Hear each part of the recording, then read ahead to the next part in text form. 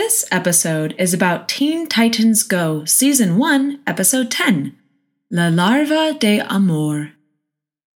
In this episode, Starfire has to go on a trip, so she asks the Titans to take care of her pet called Silky while she's gone.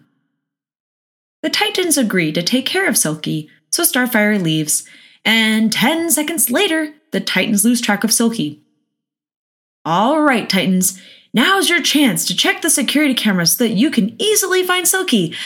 But no, the Titans check inside of cereal boxes and closed drawers instead. It turns out that Silky traveled to Mexico to chill at the beach. While at the beach, Silky meets a lady named Sonia, and she talks to him. Ew, why is there a slimy caterpillar next to me? Just kidding. Sonia doesn't say that. Instead, she falls in love with Silky and calls him her new boyfriend. Sonia's old boyfriend, Carlos, sees Silky hanging out with Sonia, and Carlos talks to them. Hey, Sonia, is that a new pet caterpillar? Where'd you get him from? Kidding again.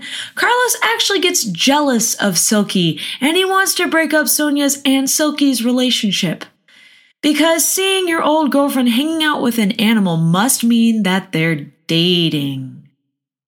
Anyway, then Carlos kidnaps Sonia and Silky, throws them into a cage, and puts them in chains. Since Silky is a small animal, he just slips through the chains, slides through the cage bars, finds the key, and frees Sonia. Sorry, Carlos, but human-sized cages and chains don't work on small animals. Back at Titan's Tower, Starfire returns from her trip, but the Titans still have no idea where Silky is. I can't wait to see Silky. I'm sure you guys didn't lose track of him 10 seconds after I left.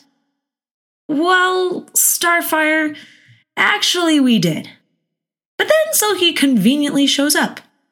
And that's the end of Season 1, Episode 10 of Teen Titans Go!